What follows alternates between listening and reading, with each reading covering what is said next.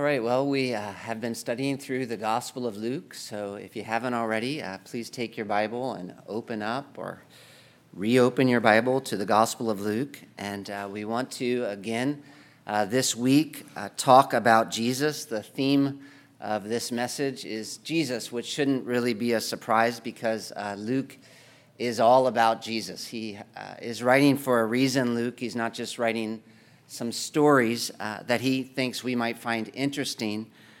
Instead, he's making some claims about Jesus. You might say Luke is advancing a thesis. In other words, he has something he wants to prove. Specifically, he wants to prove that Jesus is the fulfillment of the Old Testament. So in the Old Testament, God makes a promise, and the New Testament and Luke says Jesus is the way God keeps that promise, which is exciting if you know the promise and maybe not so exciting if you don't. And that is why Luke helps us in the first couple chapters by giving us almost a rundown of some of the highlights. Going back to chapter 1, he says Jesus is going to be great, Luke chapter 1, verse 32, and he's going to be called the Son of the Most High, and he's going to be given a throne, and a specific throne too, the throne of David. And in the Old Testament, that's code, or not really code, but it's a short way of saying that Jesus is going to be the way God solves all the problems of the world. And Luke tells us that he's going to rule over Israel, and he's going to have a everlasting kingdom, which is not something that we've seen before. One king ruling forever. And that is good news because this king is going to provide a complete and total salvation for his people, economic salvation, a social kind of salvation, governmental, spiritual. And he can do that because of who he is. He's the Lord, Luke says. And that is actually a word for Yahweh, which is mind-blowing. This is a divine Messiah. And Luke keeps going. He's the horn of salvation. He's the fulfillment of something called the Abrahamic covenant, which means he's God's answer to the problem of the fall. He's the glory of God, and he's going to bring peace on earth for those with whom God is well pleased. He's God's salvation. He's the hope for those who are waiting for the redemption of Jerusalem. He is the one who is going to baptize God's people with his Spirit, which again is another Old Testament promise which kickstarts the day of the Lord, basically, which is this day when God visibly steps into what's happening in the universe and saves his people and judges the wicked. And you know, that's just the first couple chapters of Luke. Luke is making big claims about Jesus. Chapters 1, 2, and 3. Luke is claiming Jesus is the one who changes history forever. There is no one like Jesus. What happened with Jesus changes history forever. Now, the question, of course, is how does he do that? And how do we know he can do that? It is great to make claims. It's one thing to make claims, but you want an explanation. You want some proof. How does he do that? How do we know he can do that? Those are two key questions to keep in mind as we read these stories in Luke, because those are the questions he is constantly trying to answer. And we get a clue, kind of a big clue, toward the beginning at Jesus' baptism. You remember when God rips open the sky and says, "You are my beloved Son, in whom I am well pleased." And so at the start of Jesus' ministry, after we've been told what to expect in chapters 1 and 2, in chapter 3, at the start of Jesus' ministry, God speaks. It's like he takes the microphone and introduces Jesus. And what he says is a confirmation. When God shows up and says, "This is my Son," that's like a big old exclamation point. It's a confirmation, and it's also an explanation of how Jesus is going to accomplish all these things that Luke's been claiming. You might say it gives us a paradigm, or it gives us a grid for thinking about Jesus and what he's going to do. He's the Son of God, which here in this passage is fitting him back into the Old Testament story.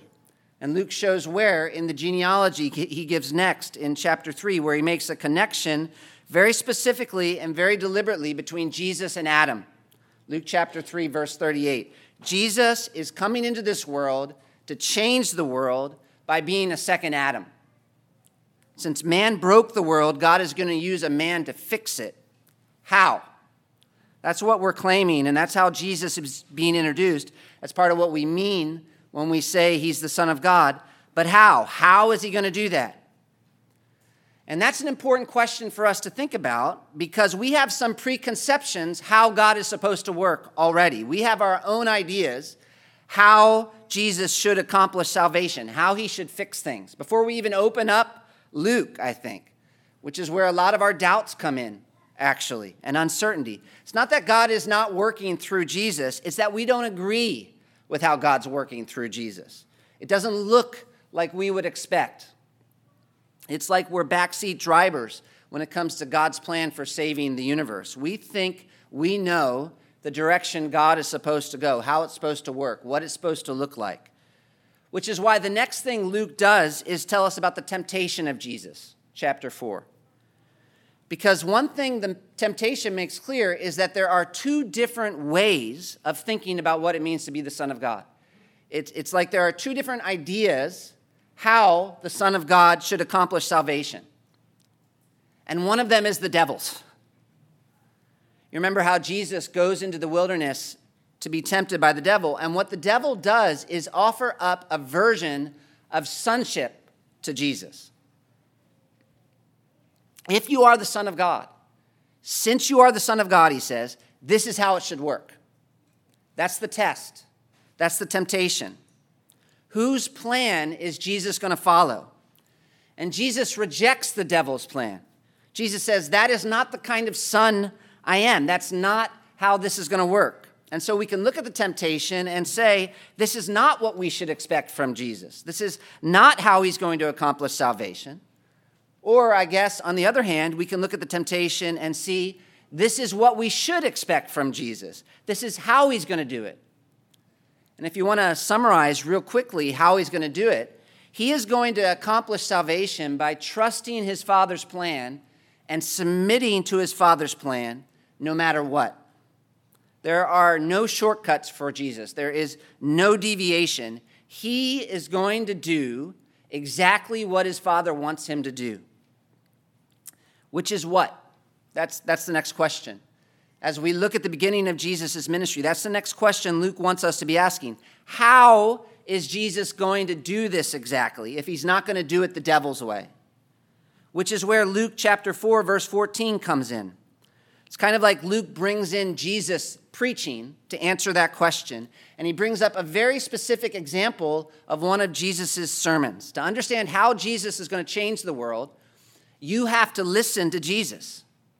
And in Luke chapter 4, verse 16 and following, Luke picks a very specific sermon, and he's making a deliberate choice here, for sure, in terms of the sermon, because Jesus preached a lot of sermons, but Luke chooses one. He brings up a specific example of one of Jesus' sermons, and it's not the first sermon Jesus preached either.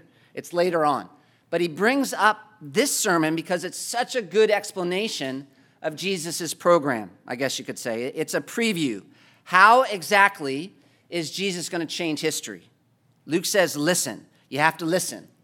As Jesus picks a passage from Isaiah about someone called the servant of the Lord as an explanation.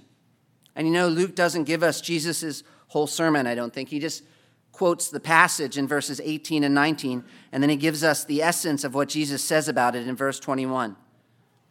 The Spirit of the Lord is upon me, Jesus says, because he has anointed me to proclaim good news to the poor. He has sent me to proclaim liberty to the captives and recovering of sight to the blind, to set at liberty those who are oppressed, to proclaim the year of the Lord's favor. And then Jesus says, today, this scripture has been fulfilled in your hearing. Which at first, maybe you don't think tells you more than you already knew, actually. Because it seems like Jesus is saying he's going to provide salvation and turn everything upside down because he's the fulfillment of the Old Testament. And you're like, I thought I already knew that.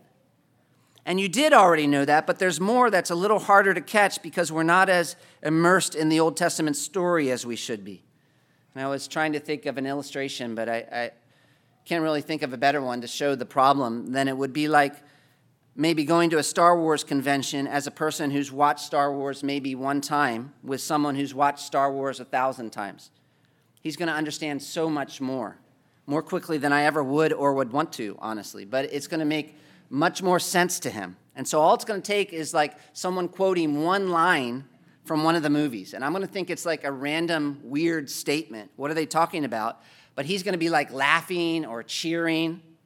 Even someone wearing a certain outfit or like hairstyle. He's over there giggling and I'm like, what is going on? You can imagine there's just so many nuances that he's going to get more quickly than I am. Like how it would be for us if we were sitting there with these Jewish people in Nazareth that day as Jesus is quoting this passage from Isaiah. And I think Luke tries to help us feel that actually, that we're missing something as we read this so that we go back and do the work by the way he writes the story because he writes it so quickly. You read Luke chapter 4, verse 16 and following, you remember from last week, and all there is Jesus reading this passage and saying this scripture has been fulfilled. And then verse 22, it's like all of a sudden everybody's looking at each other with their mouths open and they start asking questions and you're supposed to be like, wait, did I miss something? I better look more carefully because their reaction is so different, so volatile. I think maybe I missed something. And you look back and you see, one, this quote that Jesus is bringing up here is part of a whole string of interconnected passages in Isaiah that describe a whole story, essentially. And we know, of course, a big part of that story is Isaiah chapter 53 with the servant suffering and dying, which is a clue. And then two, you look at the specific text Jesus quotes, and you realize, wow, he left a huge part out. He stopped mid-verse, which would have been a surprise. It would almost be like me quoting John 3:16 and just saying, for God so loved the world, and then stopping and sitting down. You would be like, wait, I'm pretty sure there's more here that you need to read. And they would have been like that double-double because the part Jesus left out was the judgment of the Gentiles, which was everybody's favorite part. And of course, that doesn't mean Jesus is not going to judge the Gentiles, but it does mean we need some more explanation, and we're going to get that as we read the rest of the Gospel of Luke. But the point is, we're looking at Luke as we pick up this book, and Luke is trying to prove something about Jesus. He's trying to prove that Jesus is the fulfillment of the Old Testament, which means that what happened with Jesus changes history forever, and he tells us how he's going to do it. Not the way that we would expect, but by submitting to the Father's will. And then he shows us Jesus quoting a passage that gives a glimpse of the Father's will for him. And so this is the program. Jesus is going to provide this world-changing salvation the way Isaiah described when he talked about the servant of God. And then Luke shows us how the people of Israel respond. They want to kill Jesus, which is where some of our questions might come in, I think. We get a preview of how Israel is going to respond in this first sermon Luke records. That's why he chooses this one. They say, is not this Joseph's son? Verse 22, which is a loaded statement. That's the thing. Because you remember, God looks at Jesus at his baptism and says what? He says, you are my beloved son. And we know what that means. He's going to be a second Adam. He's going to fix all the problems in the universe, not by following Satan's plan, but God's that he laid out in Isaiah. And then as Jesus is explaining what that means, it's like Israel looks at Jesus and says, wait, is not this Joseph's son? And that's not just an innocent question at all. That's the point. No, this is them rejecting Jesus. You're making all these claims. You can't do this. I mean, who do you think you are? You're not the Son of God. You are just Joseph's son. Which gets us asking some questions already this early in Luke, if we're following along.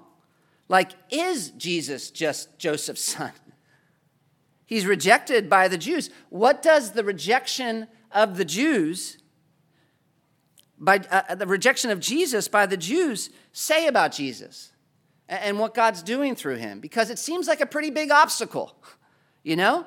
Here is Luke saying, Jesus is the fulfillment of the Old Testament. Good news, good news, good news. Jesus is the fulfillment of the Old Testament. And he's making clear that he knows what that means. You may not know what that means, but Luke knows what that means. He knows it has something to do with Israel.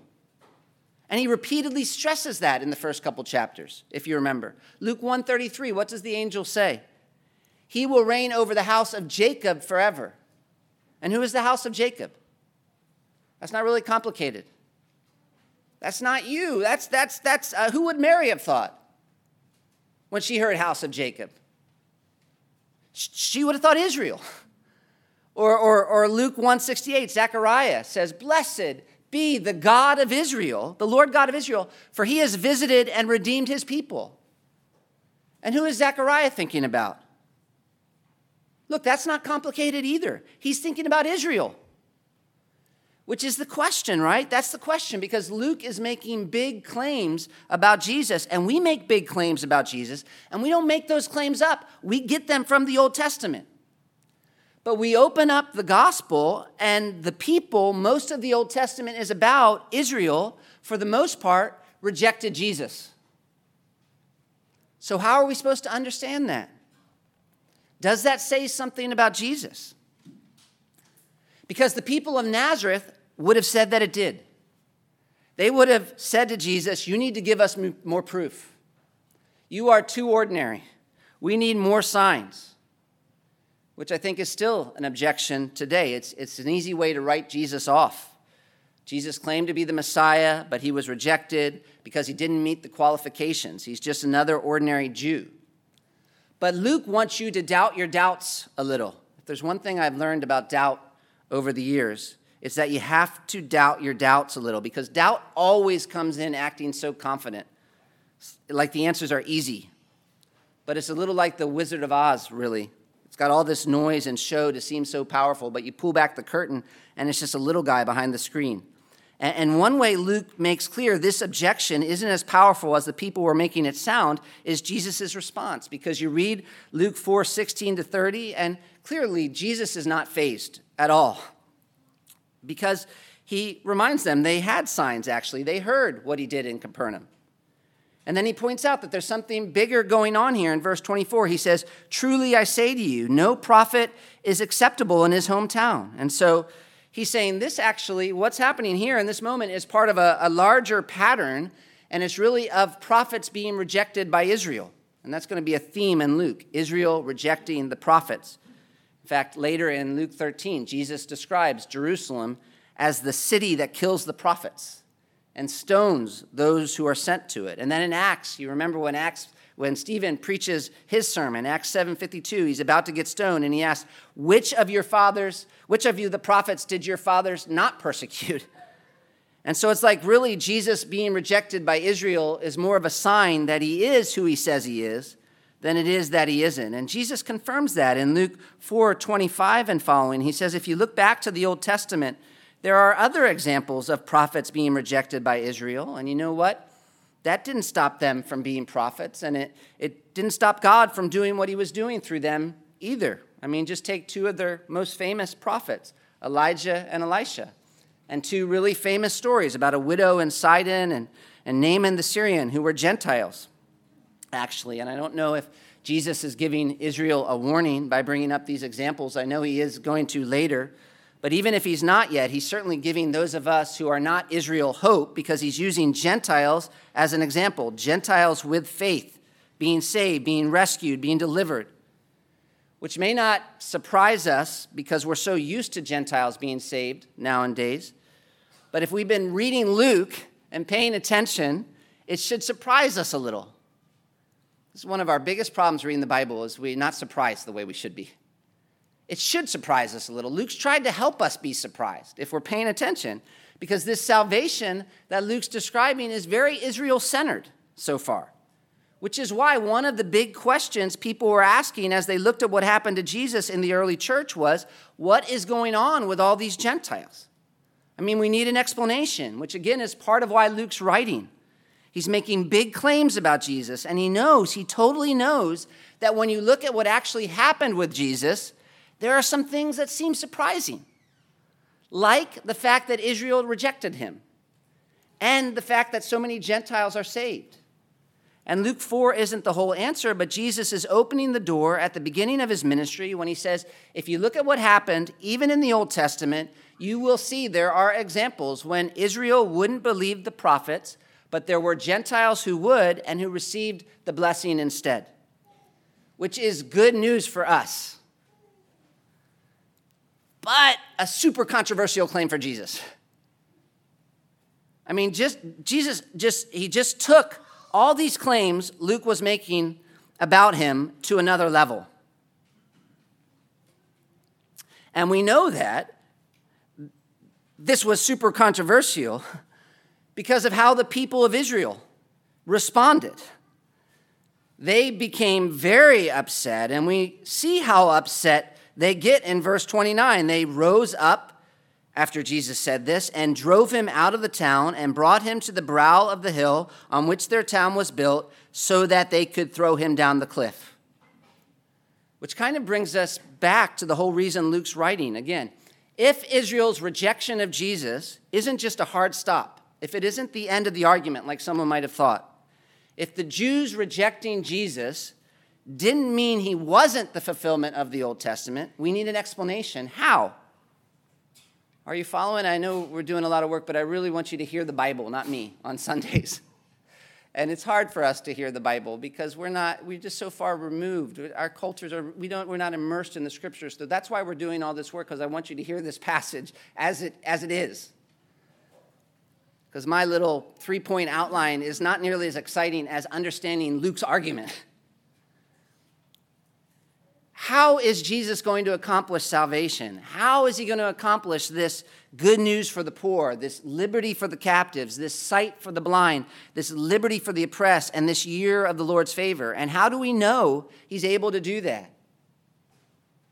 And now we're finally at verses 31 and following. Is that the world's longest introduction? Maybe. But I so want you to see how this fits into the argument. Because in verses 31 and following, Luke's like, okay, now you're ready. If you're asking those questions, you're actually ready to understand this passage. If you're not asking these questions, this passage means it's not going to be helpful for you. You have to be asking those questions to understand this passage. And if you're asking those questions, Luke's like, okay, now you're ready. Come with me to Capernaum. I want to show you something. And Capernaum apparently was a pretty big town. To give you a little background, Luke calls it a city, and it was located on the Sea of Galilee, and it became the headquarters for much of Jesus' ministry. After his rejection in Nazareth, seems like he sort of adopted Capernaum as his home city. Matthew 9 calls it Jesus' own city. And as we try to put Jesus' story together, where he was, when he did what, we see from John that after his time in Judea, that's where he went right after he was baptized. He went down to Judea. After that, he came back to Capernaum, even before he went to Nazareth. He was baptized, he went to Judea, he came back to Capernaum. And at Capernaum, there was an official whose son was sick, and he asked Jesus to heal him. And Jesus healed his son, and this is probably what the people in Nazareth were thinking about when Jesus said they wanted him to do what he did in Capernaum. That might have been the sign they were thinking of. But Jesus obviously didn't do what he did there when he went to Nazareth. And so the people of Nazareth tried to throw him off a cliff. And we see in verse 31 that Jesus left Nazareth, maybe for good, and went back down to Capernaum, Luke says. And he went down to Capernaum, a city of Galilee, and he was teaching them on the Sabbath. And they were astonished at his teaching, for his word possessed authority. And you might want to underline possessed authority, or at least put it in bold print in your minds, because that is the key point that Luke wants to make about Jesus right now. And we know that's the key point because he opens the story this way. And if you look down to verse 36, he closes it the same way as well. And they were all amazed and said to one another, "What is this word? For with authority and power, he commands the unclean spirits and they come out." And so it's like we open this passage and we're asking, how can we know that Jesus can fulfill the program he just laid out? Because the program is big, like we keep saying. Because we're talking about Jesus providing a complete and total salvation. And how can we know that, especially when he doesn't do it the way we think he would? And then on top of that, how can we be sure he can do it? How can we be sure he's not just Joseph's son when he's rejected by his own people like that? And the first answer Luke gives is to show us the way the demons responded to him. Listen, Luke wants you to be sure that Jesus can do everything he's claiming he can do. And so he's going to put his power and his authority on display. And the way he puts his power and authority on display is by showing the way the demons responded to him. Verse 33. And in the synagogue there was a man who had the spirit of an unclean demon, and he cried out with a loud voice, "Ha! What have you to do with us, Jesus of Nazareth? Have you come to destroy us? I know who you are, the Holy One of God." Which maybe doesn't give us as much assurance as it should at first, because we don't take demons very seriously. In fact, it's really challenging preaching a sermon like this here, in contrast to preaching it in Africa. Because in Africa, I wouldn't really need to say much about the reality of demons. That was taken for granted. Obviously, there are demons, and they're real. But here, I definitely do. The problems in this world go so much deeper than we sometimes think they do. I remember talking to Africans sometimes, and they would be like, "Oh, Josh, you're an American. Of course you don't believe in demons. I can't explain this to you. You'll never understand what I've seen." And I'd have to be like, you know what? If I don't believe in demons, I'm wrong. Because the Bible believes in demons.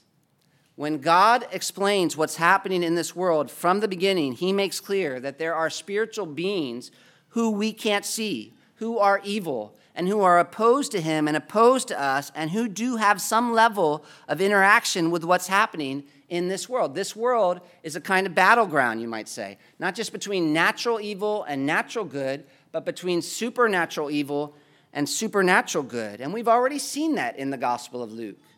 I mean, first, Jesus is the Son of God. Second, one thing that means is he's going to be like a second Adam. And then third, Luke's like, you know what? He goes to battle against the devil at the beginning of chapter 4. From the beginning of Jesus' ministry, we see there is an opposing force, the devil. And actually, whether the devil's telling the truth or not, we see that also that the devil is claiming authority over Jesus. I mean, that's one of his temptations, right? Luke 4, verse 6. "To you I will give all this authority and their glory, for it's been delivered to me."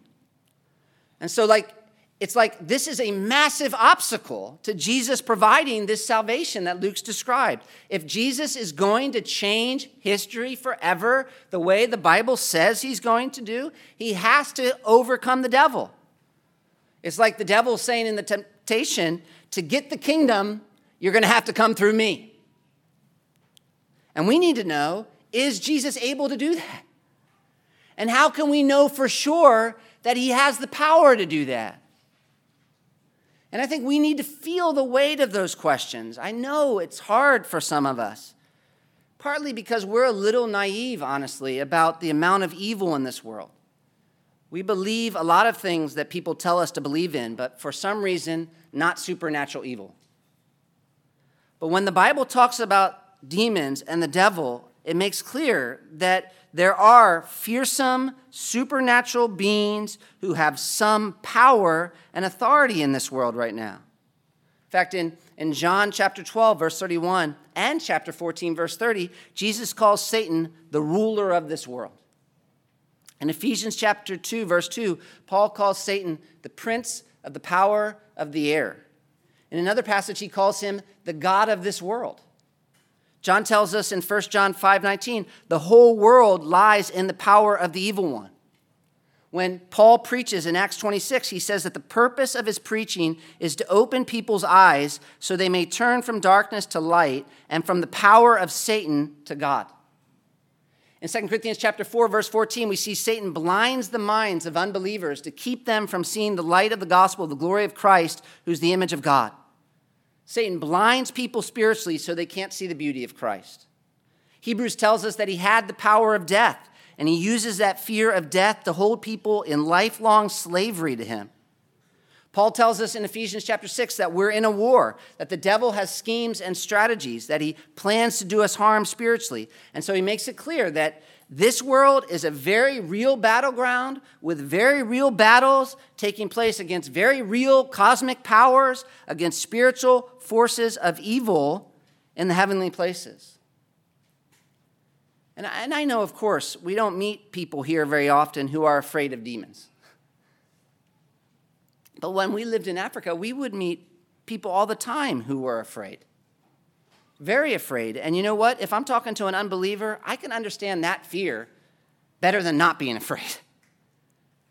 Because there are supernatural beings who are opposed to people out there and who do all sorts of damage. And we see one of the most extreme ways here in Luke with this story about a man who was possessed with a spirit. Or I guess literally verse 33, it says he had the spirit of an unclean demon. In other words, he was demon-possessed, which is probably the most common way people think of demons and what they're doing in the world. If we talk about demons at all, we might talk about demon possession. But you know, as you look at the scripture, demon possession is actually kind of an unusual thing.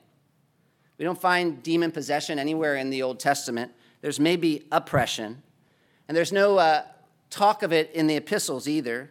Not maybe oppression, there is oppression, but there's no real talk of demonic possession as we see in the Gospels, and there's no talk of it in the epistles.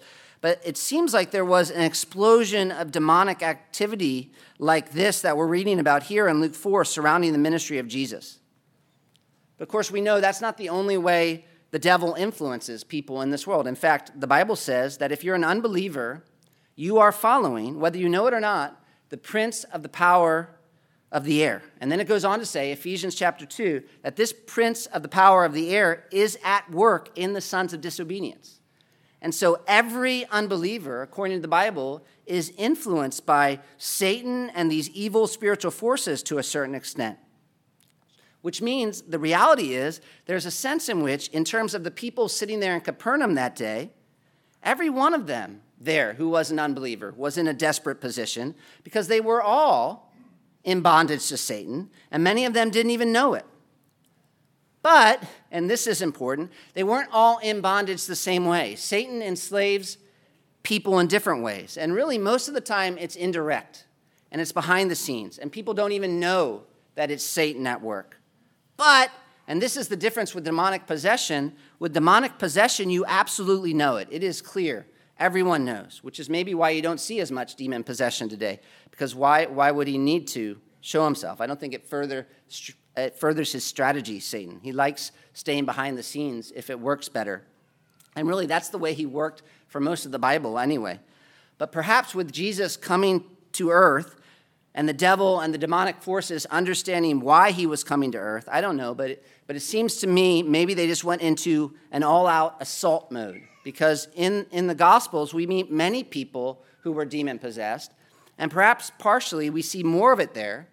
And I don't have a chapter and verse for this, so take it for what it's worth. But it may be that God removed his restraining hand for a time, and he allowed more of this obvious demonic oppression to take place as a way of clearly demonstrating Jesus' power over the demonic realm. Because, you know, with a lot of the demonic activity we read about in the Bible, it's more behind the scenes. It's hard to put your finger on the devil's exact role. He's got a role, but it's harder to identify. But with demon possession, it's different. This is an obvious, in-your-face, can't-be-dismissed demonstration of the way demons hate people and oppress people and abuse people. And because it's so in your face and because it's so impossible for people to overcome on their own, it sets up a great opportunity to see whether or not Jesus did have the power and authority to deliver people from Satan's kingdom.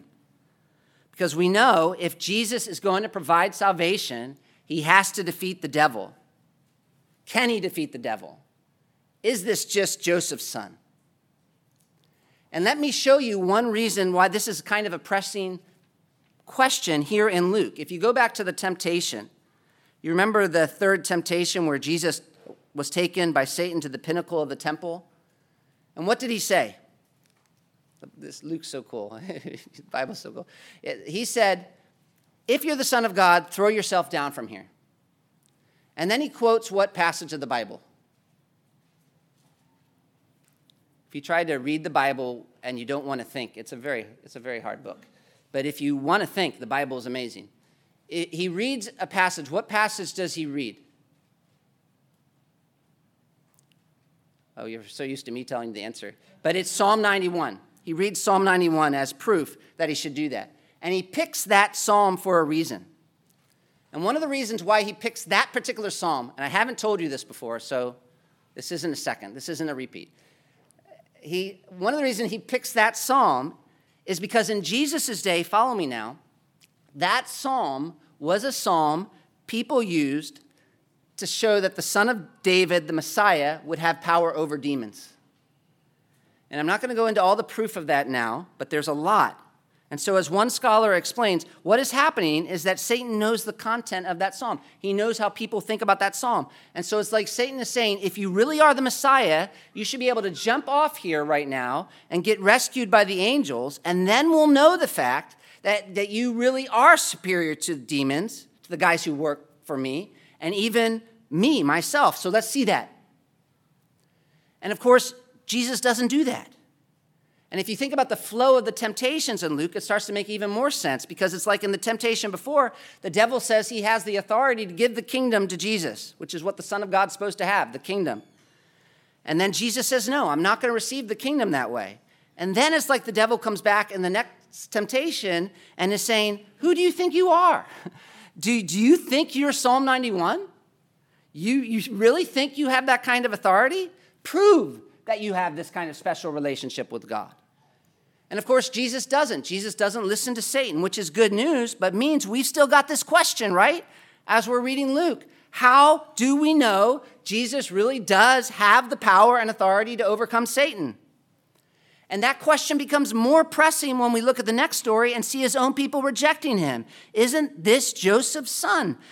Aren't these claims we're making about Jesus a little too extraordinary for someone who looks so ordinary? But then what does Luke do? It's so cool, because first thing he does is he shows us that God did actually supernaturally protect Jesus when his own people wanted to kill him, which is a fulfillment, you could say, of Psalm 91. And then the next thing he does is show us Jesus going to battle with a demon.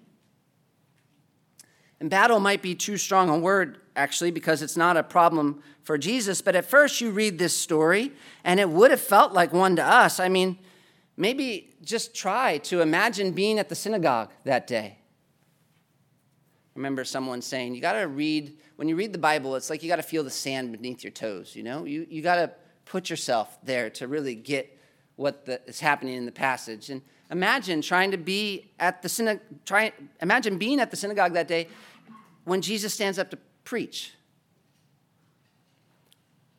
And this man with an unclean spirit cries out in the middle of his sermon. And you can see back in verse 31, it says, and he was teaching them on the Sabbath. And in verse 33, it says, as he's teaching. It's right then, as he's teaching, that the man in the synagogue cries out with a loud voice, which for many of us would be a frightening situation if that happened right now.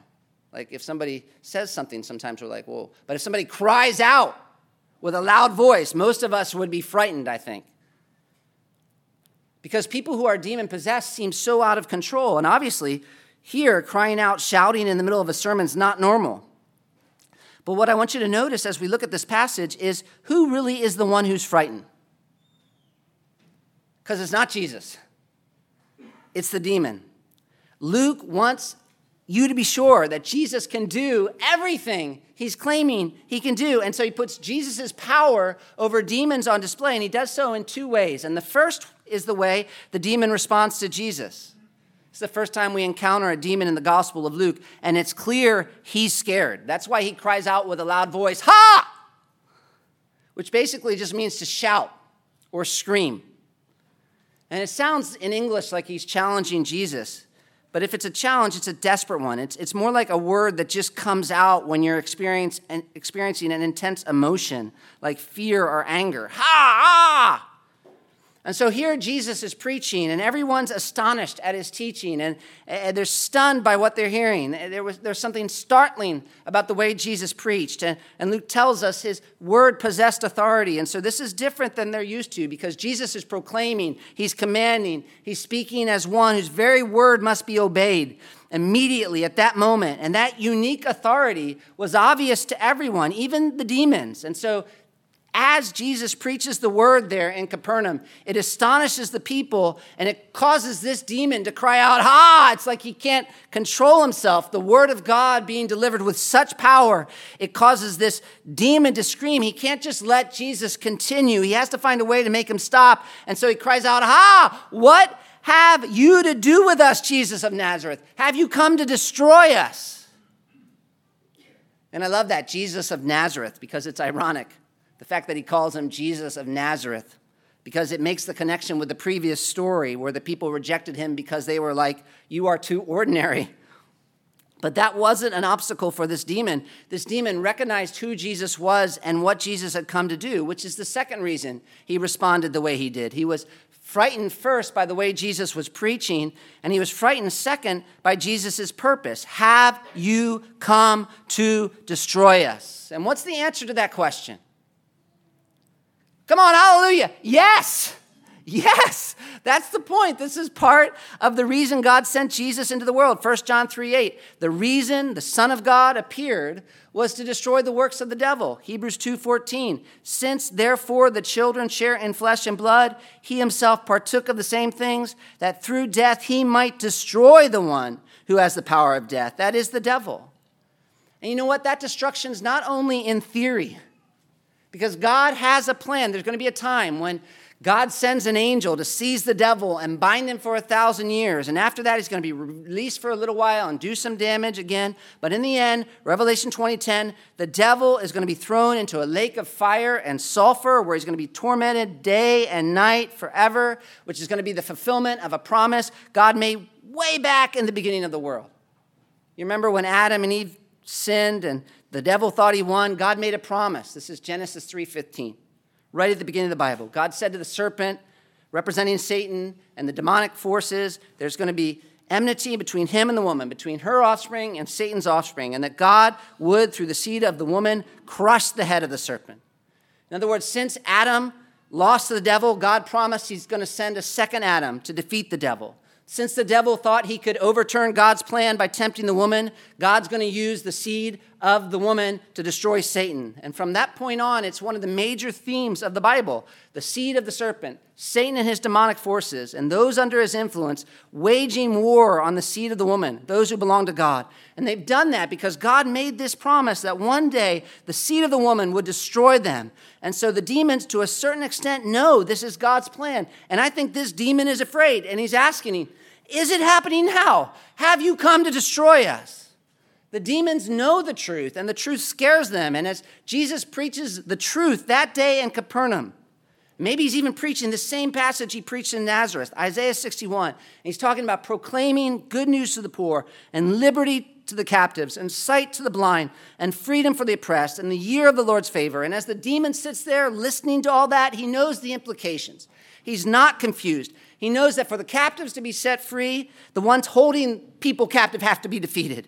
For the spiritually blind to see, the one blinding them has got to be crushed. And for the oppressed to be set free, evil has to be eliminated. And so as Jesus is preaching, it's like he's preaching right to that demon. And the demon is frightened and angry about what Jesus preaches because it reminds him of Jesus' purpose. And perhaps most of all, because he understands what it reveals about who Jesus is. What Jesus said scared the demon. Why Jesus came scared the demon. But most of all, who Jesus was scared the demon. I know who you are. The Holy One of God. And that's just awesome for a lot of reasons. One, it's referring to the fact that Jesus is the Messiah. But two, you know Holy One? That phrase, Holy One? Where does that way of speaking come up most? What book of the Bible uses Holy One the most? Isaiah. 29 times in the book of Isaiah, God's actually called the Holy One of Israel. So this demon may be talking about Jesus as Messiah primarily here, but I think this demon also knew Jesus was not just another ordinary man from Nazareth, but actually the pre-existent, eternal Son of God. And though it might have been somewhat confusing for demons because Jesus was veiled in human flesh and had this body and he was a true man, he is also someone, that demon, who at some point had seen Jesus in his glory, exalted in the heavens, which was a sight that made even holy angels cover their faces and their feet and cry out in praise and awe. And so it's no surprise that it would have made a wicked demon, as he reflected on it, cry out in terror, "I know who you are, the Holy One of God." And yet I guess what makes me so sad is that while the demon could see it, the people of Nazareth refused to admit it. Even though Jesus had lived with them all those years, even though Jesus had identified himself to them, when they listened, they weren't terrified. Instead, they said, "Isn't this Joseph's son?" They acted like they were Jesus's judge, where this demon, on the other hand, was looking at the same exact person and was angry as well and screaming and yelling, but for a completely different reason. It wasn't because he thought he had more power than Jesus or the right to judge Jesus, but because he knew who Jesus was, and he knew that Jesus was the judge over him. And we see here he clearly was. This is not just Joseph's son. Jesus is the Son of God. You come to this church for very long. One thing I hope you hear us talking about all the time is Jesus. So we're going to talk about Jesus all the time. And you're going to hear us make some big claims about Jesus because we believe he, not us, he is the one who changes the entire history of the universe. And how's he going to do that? He's going to have to defeat the devil. He has to defeat the supernatural forces of evil that cause so much problems in this world. But how do we know he can do that? To help us be sure that Jesus can do everything he's claiming he can do, Luke shows us the power of Jesus. And one way we see his power is in the demon's response to him. The second way we see his power is in Jesus' rebuke of the demon, verse 35. But Jesus rebuked him, saying, "Be silent and come out of him." And you know what? The demon did. And when the demon had thrown him down in their midst, he came out of him, having done him no harm. And you notice how Luke says the demon came out of him, having done him no harm, because that's important. It's also a little shocking because demons are not kind. They have no pity. That's one of the things that makes hell, actually, is we have pity in this world. Even unbelievers have pity. Hell is hell. Part of what makes it hell is no one has pity in hell. And the whole reason demons possess people is to oppress them. Demon possession is about oppression in the Bible. It's not so much about temptation. When a demon possesses someone in the Bible, it's not so much that we're like seeing him suddenly want to read or look at pornography. Instead, when someone is demon possessed, in the Bible, we see that they're abused, they're tormented, they're made to act less than human, really. And so the point is that obviously what this demon would have wanted to do is damage this man he was possessing further, because demons don't have pity. And yet as angry as he was, and as hateful as he was, and as evil as he was, when Jesus spoke, he had to obey by immediately coming out of the man and not even doing any harm to him as he did. And look, that is power. Because here you've got the most fearsome, the most frightening, the most evil, the most proud, the most slanderous, the most deceptive beings on the planet, demons. And you look at the way they treat most men. Even this man here in Luke 4. This demon has control. And yet when he's in the presence of Jesus, this fearsome, frightening, evil, proud, slanderous, deceptive, powerful being is frightened, and he's forced to bow immediately to his authority over him. Jesus speaks. The demon listens. Jesus meets this demon-possessed man. He's in a situation that seems out of control to everyone else. And yet Jesus, this carpenter from Nazareth, totally dominates him. And he doesn't need any fancy tricks. He doesn't need any long incantation.